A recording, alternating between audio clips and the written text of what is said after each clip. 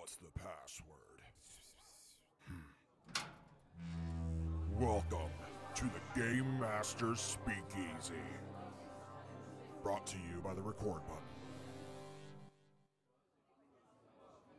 Hello and welcome to the Game Master Speakeasy. I am but one of your hosts, Cody, joined by... I'm Lance. This is Lance, everybody. Now, this is going to be an episode where I'm excited to finally answer our first email from a viewer. We've been asking for an email. We got one. We got one. Yeah, so I'm pretty stoked about it, but first, how are you today?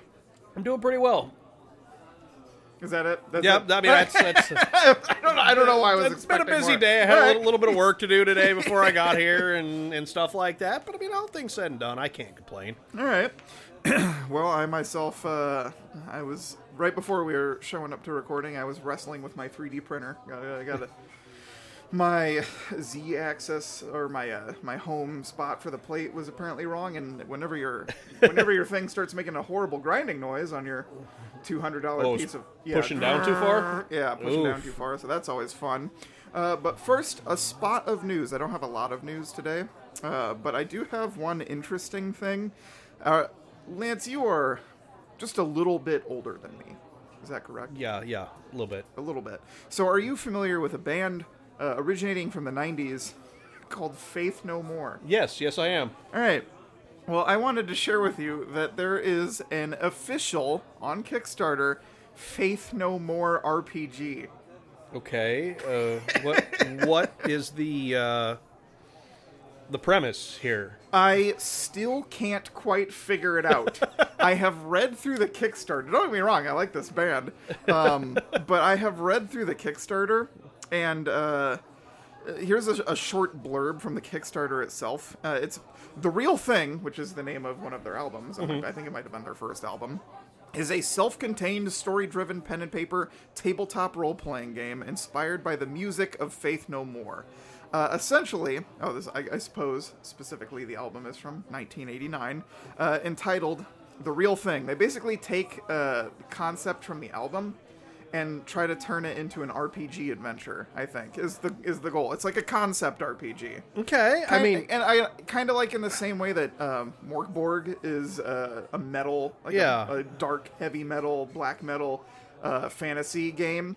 This kind of seems like it's using Powered by the Apocalypse, so I have to guess that maybe there's like an apocalypse in the 90s. I don't know. I can't quite, after reading the whole Kickstarter page, figure out what is going to go on, but it's going to revolve around their music. Well, see, here's the thing. Now I want to go listen to that album and see if there's like a theme or a story to it that would otherwise translate into a good tabletop.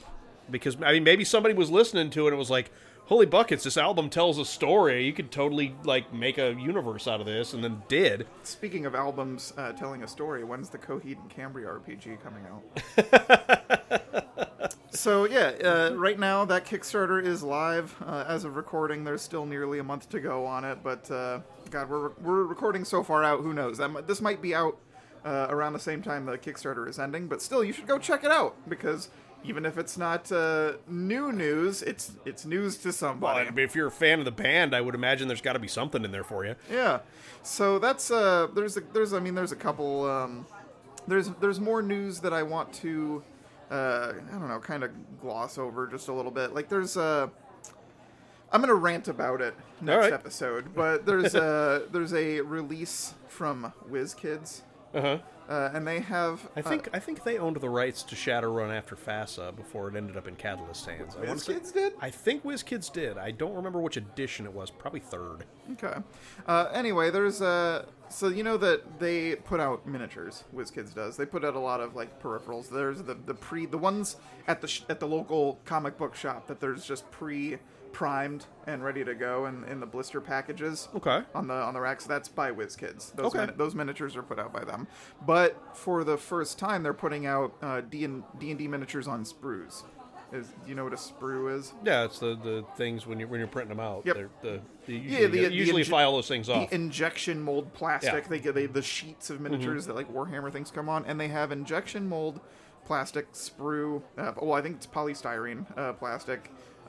D&D miniatures on sprues, and they're called WizKids Frameworks. And I'm interested in getting a hold of them to see if they are higher quality than the Nolzur's line. Okay. But after, Oh. I'll talk more about it next episode. Okay, I don't want to rant about it right now. Then we'll talk about But it next episode. I won't. That's going to be a different thing. But that's something else that's new. As someone who is, I don't know, I'd grade myself in the like upper or middle novice tier of miniature painters. You know, You're better at it than I am. I'm better at it than you are. So I'm better. I would say I have enough confidence in it to say that I'm better at it than other novices. But I would still place myself in the lower bracket. Nobody's going to pay you to paint their minis for them. Heck no. I'm not taking any commissions anytime soon. All right, but that's all I've got for news for now.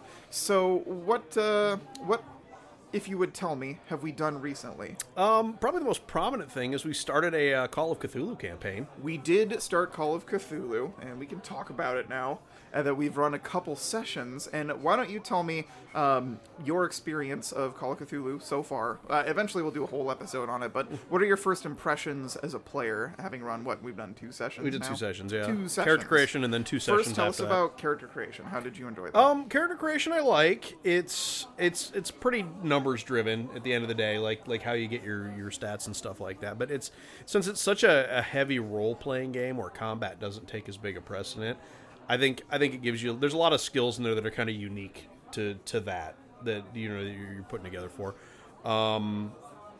I didn't find it to be overly complicated. I kind of like the monetary system because it doesn't really require you to like count your dimes and nickels and stuff like that. It's more of this is your general amount of wealth. Because of that, you can spend this amount of money per day, and you can have this amount of money in assets. It works really well to keep the role playing flowing without having to worry about those kind of details. So I really enjoyed that. From a game feel perspective, I always worry about horror games, and we've talked about this a little bit in the previous sessions.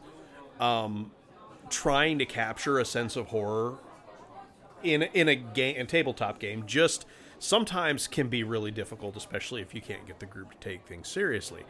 I think so far everybody's been pretty good. We've had our fair amount of jokes, and we're enjoying it in the same levity that we do other games. But like, there was a specific scene that happened to my character in was it the first session actually. And to understand this, you kind of have to understand how the push rolls work in this game. Do you want to explain that? Yeah, so the way push rolls work, and there's multiple systems that use push rolls. The Call of Cthulhu system being one of them. Most of the systems by Free League Publishing do this, where if you fail a roll, you can push a roll where it basically allows, in some form of another, reroll. I think in certain systems, you can push a certain number of dice. In this one, you just re-roll. But in Call of Cthulhu, it represents a furthering attempt. So, for instance, if you're trying to trail someone through a misty, foggy street in the 1920s, and you're trying to trail them, and you fail your stealth roll, you might say, "Oh, I duck behind the dumpster," as a further effort. Mm-hmm. Or you can use another skill in an attempt to push the roll. You could use a different skill to push the roll in Call of Cthulhu. Which, a good example of that would be, let's say you're trying to persuade somebody and you fail, and you decide you want to switch to intimidation. Oh yeah, that represents they're not listening to reason, so you decide that, okay, fine, then I'm going to threaten you to get what I want. So if you push a roll and then you still fail it, essentially the rules tell the keeper, which is what they call the referee Game in master. Call of Cthulhu. The keeper has carte blanche, free reign to just push the horror and take control of the situation. It doesn't necessarily mean that the player fails, but the keeper has free reign to make the situation go the way they want. If a player opts to push the roll and then fails, you can decide to do whatever you want, and you still might provide the players a win, but it's probably going to come at a cost. That's a good way to push up the creepiness. So when you were Dial up the weird. Yeah, tell me what happened in your situation, Lance. Your character who is a burglar. Okay, broad brushstrokes here. Our party is kind of investigating collectively, a bunch of us from different backgrounds, a series of disappearances and at least one murder that have all occurred kind of in the same area of what's the name of the city we're in? Arkham. Arkham, duh. Yeah, it's Jesus. right in Arkham, which Yeah. is a creation of So in the Cthulhu mythos. Yes. A very prominent city. So we're in Arkham, and my burglar, he decides to go down to the Wharf District, which is where the disappearances have been happening, and it's where the murder occurred. And most of the disappearances had, up until that point, I think there was one guy that disappeared, but we found him later, had been young women. So my guy, he goes down there, and, you know, if you don't know the context of what he's doing, this comes off as really creepy, but basically he's watching as these women in downtown are heading toward the Harbor District, and one of them heads that direction, and he is following her quietly in the shadows using his burglary-based skills to not be seen, predominantly because he's hoping to either keep her safe or at least find out what it is that is committing these acts. Right. Not because he has any ill intent toward her. Not that she would know that, but, you know. So I end up after a series of rolls, I follow her, we find the speakeasy, she goes to the speakeasy, and then she leaves and she goes back down the Harbor District. I continue to follow her in an attempt, again, to make sure that either she makes it to where she's going safely or to find out what it is that's creeping around down here. I fail my stealth roll, I go ahead and push the roll, and I fail again. I love this system because I kind of want to fail sometimes. Oh, yeah. Because things got weird. So as I am, you know, going through the alleyways and making my way along the streets, keeping out of sight of this lady in the dead of night, I fail my roll, I fail my push roll, and all of a sudden this fog rolls in to the Harbor District. I lose track of her. First, I can still hear her, but I can't see her. And then eventually she gets far enough away that I can't even hear her anymore. And then all of a sudden, I can hear in the fog somewhere behind me, something is walking. But it's got like a weird gait to it where it's like step, and then there's like a scraping noise. Oh, yes. And of course, If that doesn't give you Pyramid Head vibes, I don't know what will. so here I am, and I am by myself. I have abandoned the rest of the party. I have split the group in an attempt to at least contribute to the solving of this murder utilizing the skills that I have, because honestly everybody else has low enough stealth they would have drugged me down anyway. But, you know, trying to do my thing. And now I'm stuck in the mist in an area where people have either been murdered or vanished with something stalking me. Fortunately for the lad that I'm playing, he did survive. I never actually encountered the thing, but I will tell you, Cody did a really good job of dialing up the creepy vibes. I felt very alone, very horrified, and very scared for my character. I think it really helps that it's a system where your character is pretty vulnerable. Mm-hmm, yeah, You don't level up, you've had 10 HP. It's probably going to stay 10 HP for the entirety of that character's lifespan. It's only ever going to be 10 HP or less, and less is not what I want, so... Yeah. And then on top of that, there's sanity rolls and things like that. I think it kind of gives you the same vibe as you know, within the last decade or so, maybe a little longer than that, we've seen this kind of rash of like video games that are horror genre video games where you don't really have a good, effective means of defending yourself. Oh, yeah, like And Amnesia. Yeah, and it's not to say that Call of Cthulhu doesn't provide you with weapons if you need it. My guy's pretty handy with a knife, and he knows how to use a gun. But some of the things that you're going to be going up against in Call of Cthulhu, I'm guessing that a knife or a gun is not going to be a terribly effective weapon against some kind of cosmic horror or cosmic horror-related thing. You can guess all you want. Yeah, I know. I'm looking at him, and he's looking at me, and he's not telling me. But my point is that I don't feel like in D&D, if you run into a monster, you feel like, depending on your level and its level, you've got a chance at killing it. When we talk about, like, the kind of things in Call of Cthulhu, my base assumption is that as a human, I'm screwed. Like that, especially a lone human. Yes, exactly. As a lone human, I don't know what this thing is, but I know that I don't want to fight it. And that helps to dial up that creepy factor. So I really enjoyed that encounter, and honestly, I look forward to failing more push rolls.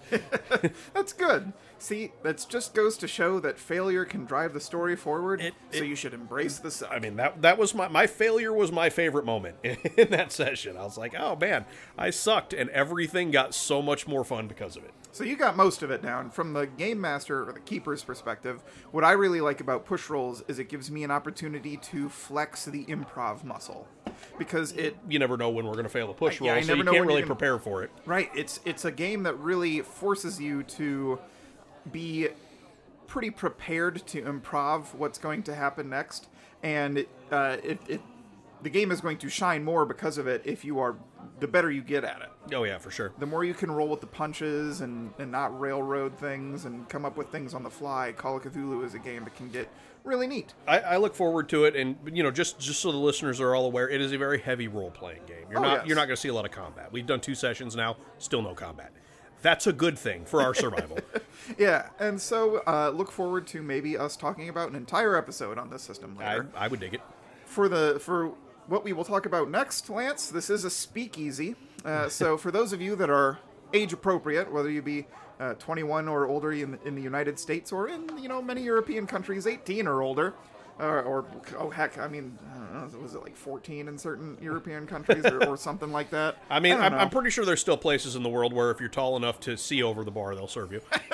So yeah, as long as you're age appropriate, not breaking the law, why don't you saddle up to the bar and get a adult beverage from today's bartender, Bartholomew. And Lance, what are we drinking today? Well, I brought for us a fruited kettle sour from a local brewery called Single Speed Brewing. It is called Can in the Sand. This is one of their newer ones. It's got It says limited release on it. This is too. a limited release too, so I think the other one that I have in my bag today is also a limited release. But this one, it's got pineapple, coconut, mango, and vanilla flavors. It is a sour if you're into sours. I like it because despite the fact that it is a fruited sour, none of the fruits and none of the flavors that I just listed are terribly dominant. They don't. They don't push one of each. They don't push one another. No, out of the way. it tastes like a really good even sour, and you can taste hints of all those flavors, but none of them are punching you in the face. It's not a mango sour, even though there's mango in it. To use miniature painting terms, it feels like you've layered with pineapple, coconut, and mango, and then you did a glaze of vanilla over top of it to kind of blend them together. Yeah, it's a good sour. My wife very specifically enjoyed it. We actually went to the brewery yesterday, And it is appropriate because it kind of gives you the weather is starting to warm up here, and it gives just the art on the can, the taste, and the weather all kind of fit together right now. I'm excited for a productive summer of role-playing inside a basement. All right, so I would say that this beer is definitely worth drinking at the gaming table. I would probably drink this for the beach episode. yeah, we can get more of it. It's limited release, but they still got it. This would go really well on a pirate-themed campaign, I would say. Very appropriate. Which is, something that we do, but so maybe that's a little bit of a bias. All right, so for today's open topic, or the primary discussion that we're going to have today. By the way, if you haven't figured it out, I didn't mention it earlier like I usually do. We like to talk about tabletop role-playing games. Welcome to the podcast. Today's primary topic is going to be an answering of an email that we got from one of our viewers. Shout out to Chris. Yes. Chris, thank you for reaching out with your question. Basically, I won't read the whole thing, but I'm going to sum it up. Chris does have experience running tabletop games. Yeah, said he had a couple of years of experience. Yeah, a couple of years of experience, which, I'm that's not too far below me. I mean, I've been doing it, 5 now? Yeah. I guess it's half a decade. Depends on how you frame it. Percentage-wise, it's still a lot less than you, right? Yeah, well. But it's a very important question because when you're starting to learn a new system, there is a lot of rules to take in. And Chris wanted to know if we had any advice on learning systems and, more importantly, retaining the knowledge, which is, rule memorization. Mm-hmm. And I will start off by saying that to try and memorize an entire system is definitely a fool's errand. That's why Game Master screens exist. Mm-hmm. So my first thing is, well, do you have any specific things that you do? Because I know that I'll start and let you think of it. All right, go for it. I've taken a page out of other dudes I've seen online where when I first go through a book, I try to read it front to back, or at the very least read all the rules sections front to back, because sometimes I don't care about the lore. Mm-hmm. You know, I often will use my own homebrew setting for whatever game we're running. So, you know, in Pathfinder, we're not playing in Galarian. In D&D, we did play in Forgotten Realms, but there's a whole wiki for that, so Yeah. I don't need to read the book stuff unless I need to. I try to read through all the rules sections twice. The first time that I do it, I don't take any notes. I kind of skim it, honestly. Like, I read through, and I don't spend a lot of time rereading if I didn't understand anything, because when I'm going through a rule book for the first time to learn a system, there's a lot of things that they say in the earlier parts of the book that don't make sense until you've read other rules. Yep. Right? So you've got rules that reference other rules, so it's hard to actually have it click in one's mind until you've kind of got at least a base understanding of everything that's going on. So I'll give the whole book a read through. And so, you know, to start, learning a rule system does take work. Yeah, no, for sure. It's going to take some It time. takes work and time, which is, you know, not always fun, but it can be very interesting, if not fun. The more you play it, the easier it's going to get. Like, you're gonna repeat the same rules time over time over time over time, and eventually you're going to get to the point where they stick. Oh yeah, eventually. Well, hopefully, and Yeah. and if you don't, you can always keep notes. Yep. You can always keep well, I'll get to that later. But the second time I read through the rules notes, I like to take notes. Or, like, I read through the rules, and on the second read through, after I've kind of had a glimpse of everything that's going on in the system, I will I've got really crappy handwriting, so I will usually make a Word document. Type it up, yep. But whether you have access to a computer or not, maybe you take notes with a pencil and paper. That's fine. But take notes on the things that you think are the most important rules, or the ones that you think you're going to have a hard time remembering. Because when you write something out, whether it be via keyboard or pencil and paper, it helps to commit it to memory. Yeah. You know, that's why in school they tell you to take notes, is because by the act of actually processing that information, there are, and don't get me wrong, I'm no neurologist, but, you know, you're always taught that those centers of the brain are more, excuse me, there's one for the producer. Pardon me, good sir. So as you're going through go through those rules and take notes, because taking notes does help with memorization. Sure. I will say that it's something that you can focus on if a player is playing a certain class. Take notes on that class. If you have a player who is notorious for not remembering things, focus on that class. There are some players in the party you can expect to help you out with these things. Yeah. How about you getting a word in edgewise before I keep ranting about it? No, I mean, you're actually parroting a lot of the things that I would have said. So do you have anything to supplement directly on topic? Yeah, I mean, I also tend to read through the books twice. That's like step one. Yeah. It helps if your players can know their stuff, because they're going to be able to help you. Taking notes, again, as Cody reiterated, that tends to lock things in. Now, I prefer to type, because like you, I can't read my own handwriting, but I found that when I handwrite notes, I tend to memorize them better. Right. Yeah, I would say that there is something about handwriting. And so, I mean, if you're taking notes to lock it into your brain, not to reference the notes, probably handwriting might be a little bit better. Yeah. But here's the thing. At the end of the day, you're not going to memorize the entire book front to back, no matter how hard you try, unless you have, a photographic memory.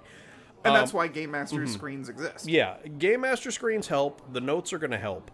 But I think one of the things that you need to do is, if you have a baseline understanding of the kind of kernel from which the rules spawn from, the basic ideas behind the rules, if you have to fudge something, that's okay, but make a note to yourself to look the rule up after the fact. Yeah, absolutely. Because even if you do it 3 or 4 times before you finally get it, if you force yourself to go back and look that rule up, then you're going to eventually remember it. Yes. If nothing else, because your brain's going to get tired of you having to go back and look it up every time. It's going to dedicate it. And that's true. That is, I can tell you right now that there have been multiple instances where I have had to relook the same rule up, either because it didn't come up one session after another, and I had to, improv on the fly. And that's always part of your decision as the game master, whether or not to fudge a rule, or I should say, I shouldn't even. I don't think we should even use the word fudge, but to make an arbitration. Mm-hmm. You know, you are the one who is in charge of running the game, so it's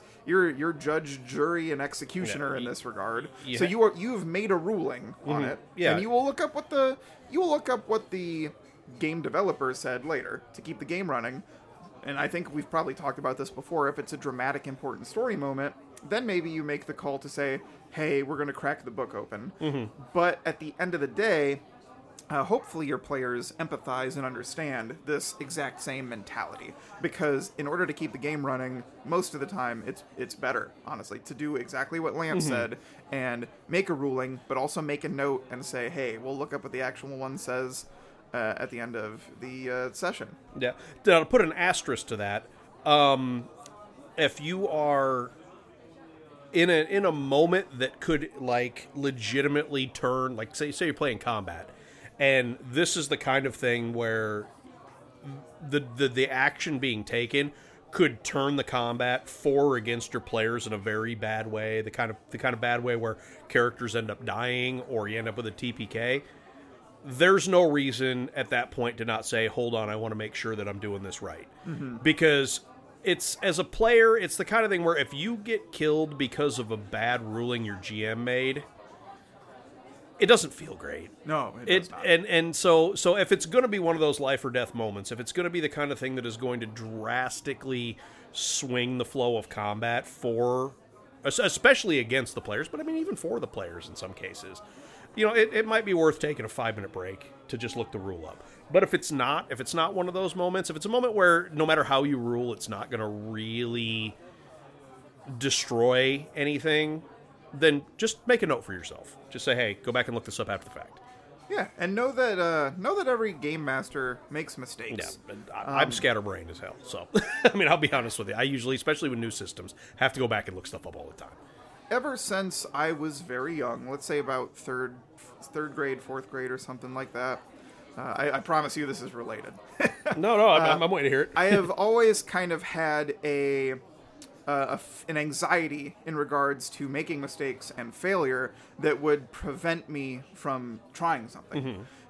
And over time, I've had to kind of cross over this hurdle, and I still struggle with it to this day, that it's better to make the attempt and fail and learn from the mistake than it is to have never tried at all. Oh, absolutely. So, don't get me wrong, it's always going to be just don't have anxiety. No, that's impossible. But try to embolden yourself to make those mistakes and forge forward in your game mastering experience. One example I'll give is there's a time, and I don't know if we talked about this one in our Making Mistakes video, but there was an instance where Dan wanted to ride the back of a large-sized young black dragon in D&D on a mountaintop. Do you recall that? It's the time the dog died from the gas. Winston had a pet dog, and it was you guys were crossing the Star Mounts. Oh, yes, I do remember. And in D&D, there is like an optional rule in the Game Masters section where you can climb up on top of bigger creatures, but it's usually 2 size categories above. And if I had been better about making an improvisational ruling, the players would have had more fun in that moment. So that's just something to keep in mind, is that sometimes if the rules don't fit, the rule of cool and improvisation can actually improve. It can add butter to your toast, in a sense. And in situations like that, if I'm going to err on either side, I generally tend to err on the side of the players. Yeah, because let's face it, your dead monsters don't actually have feelings. They don't care that they got waffled because you made a ruling in the players' favors. On the other hand, you're usually playing at a group of table with a group of your friends, and they're there to have a good time. So if you're going to play a little bit by the seat of your pants, and that is perfectly acceptable to do, just remember that when push comes to shove, it's probably a little bit better to lean ever so slightly in favor of the players. Absolutely. Another note on memorization. It's honestly a lot of things that public school tries to teach you come into play, and even though part of my brain reels against it, then it's one thing to probably touch on is flashcards.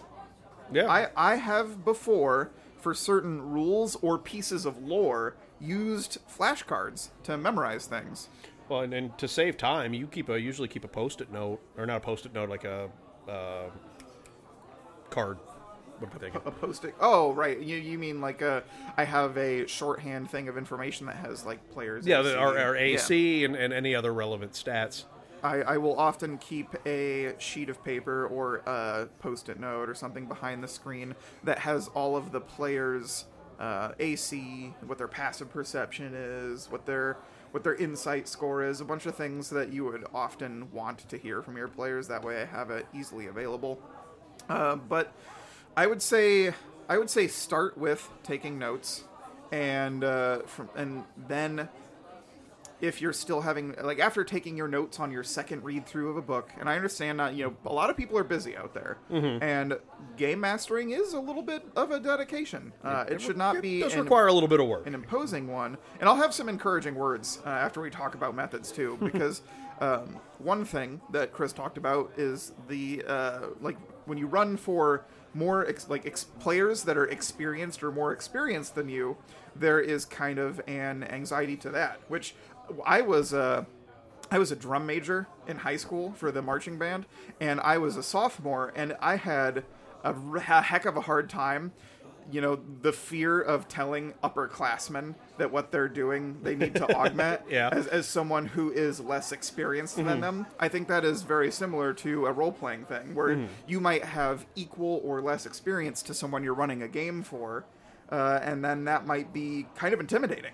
And that is okay. It's okay to be in awe of things like that, to feel a little bit of fear. You can lean on those experienced players. Most of them probably, if they're experienced, have gone through the rule books, at least as far as the rules associated with their class, very possibly through the rules associated with everything. But lean on those guys. I mean, those are, like, the term rule lawyer gets a bad rap sometimes, because there's really two kinds of rule lawyers. There is the rule lawyers that are people that just know the rules, even though they're not GMing and they don't necessarily have to know the rules. And then there are the rule lawyers who basically are using those rules in an attempt to advantage their characters in ways that are largely selfish, basically.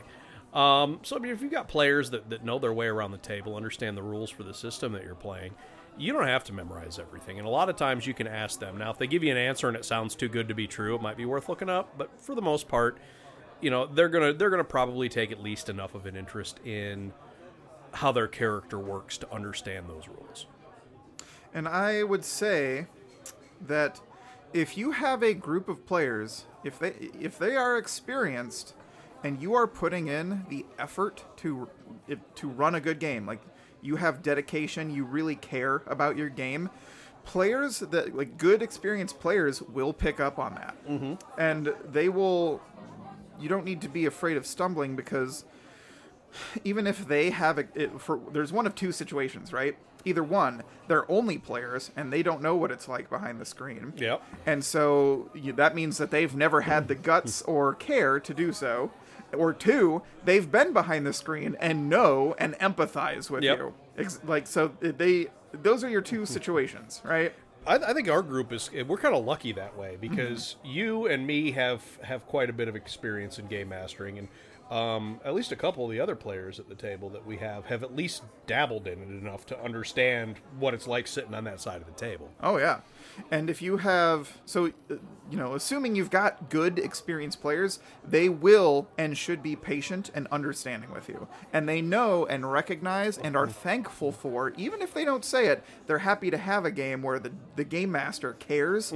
It is given given a big gosh darn Kahoot. Yeah, that's I'm trying not to swear there. Trying to keep this PG if we can.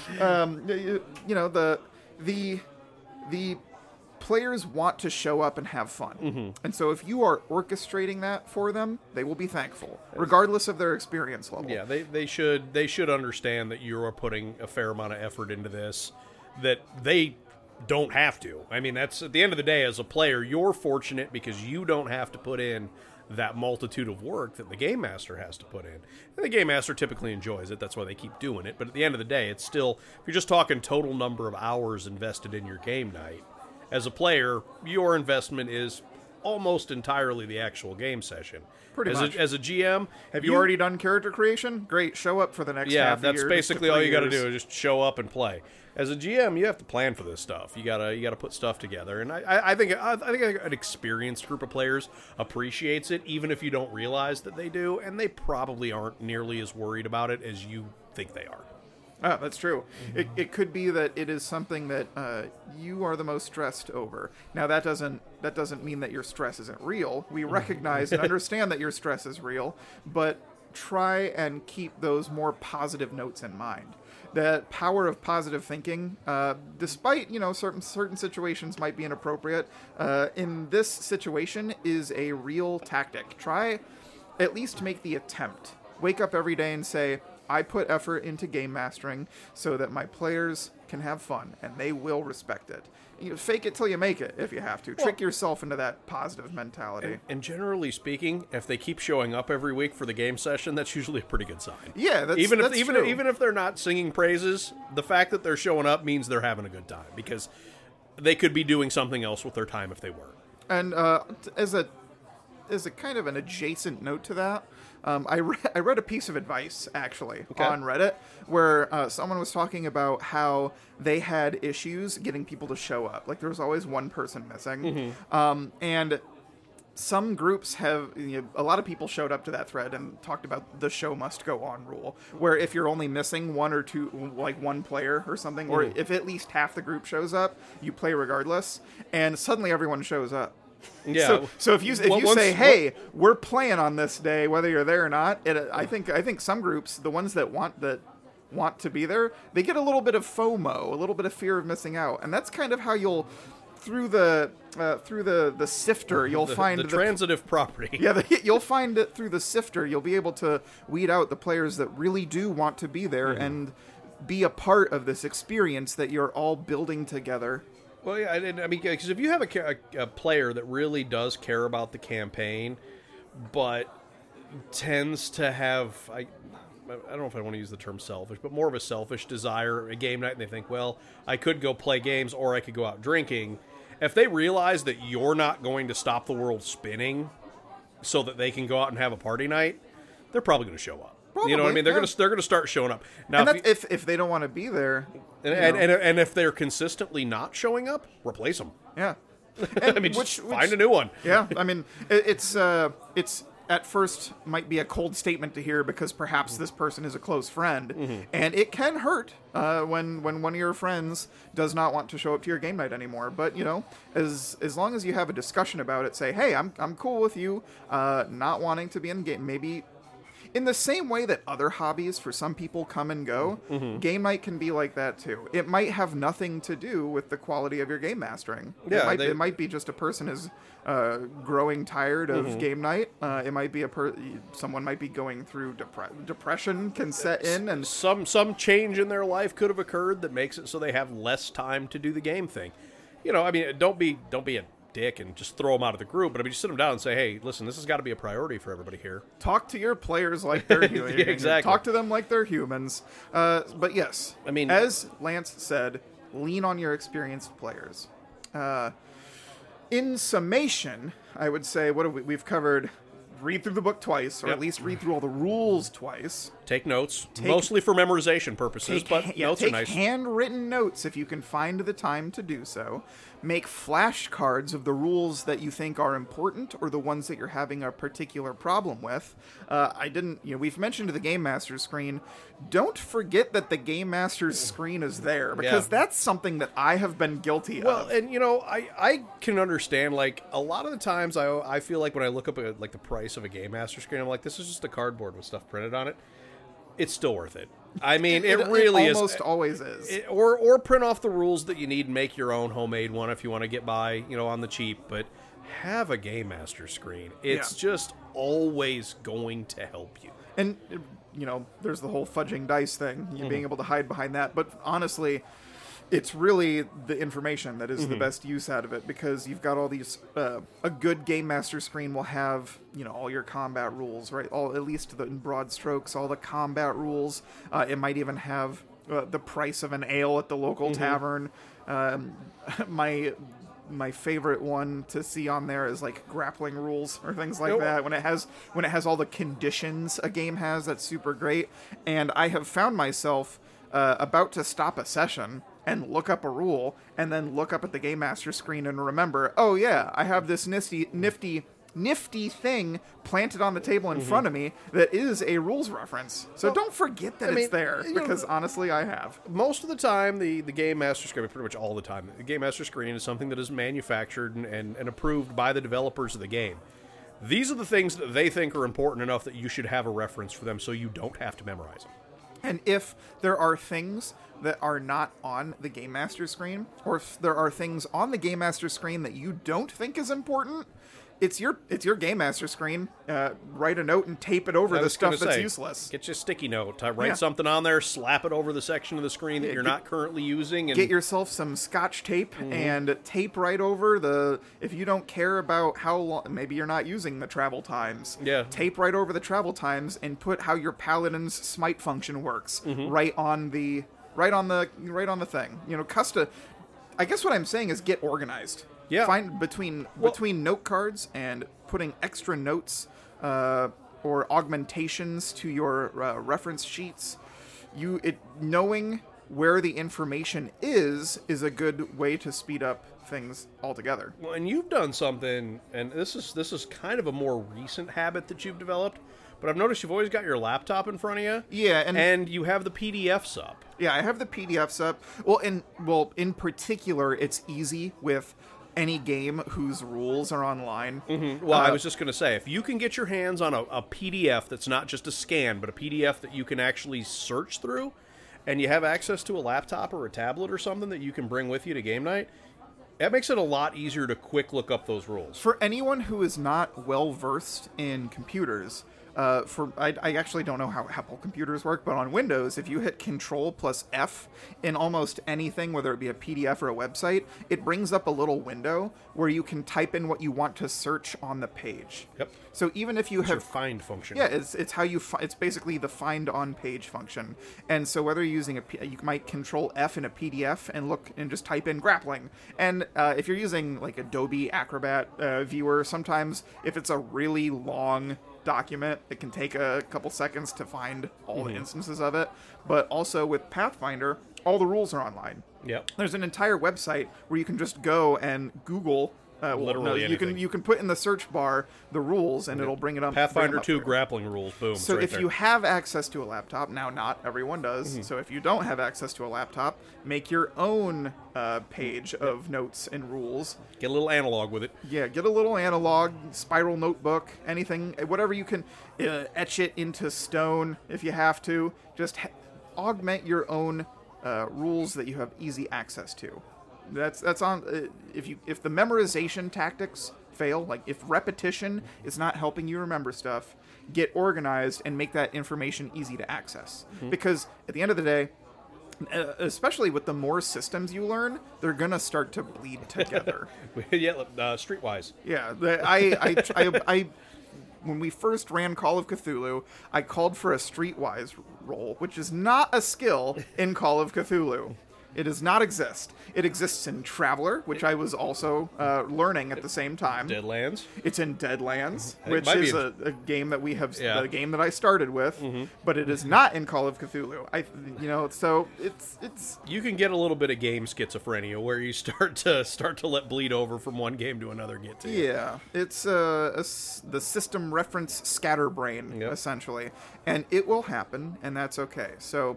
In addition to trying to making greater attempts to memorize, spending the time to do so, getting organized in the parts where you can't find the power to memorize, because that's okay. Everyone's brain works different.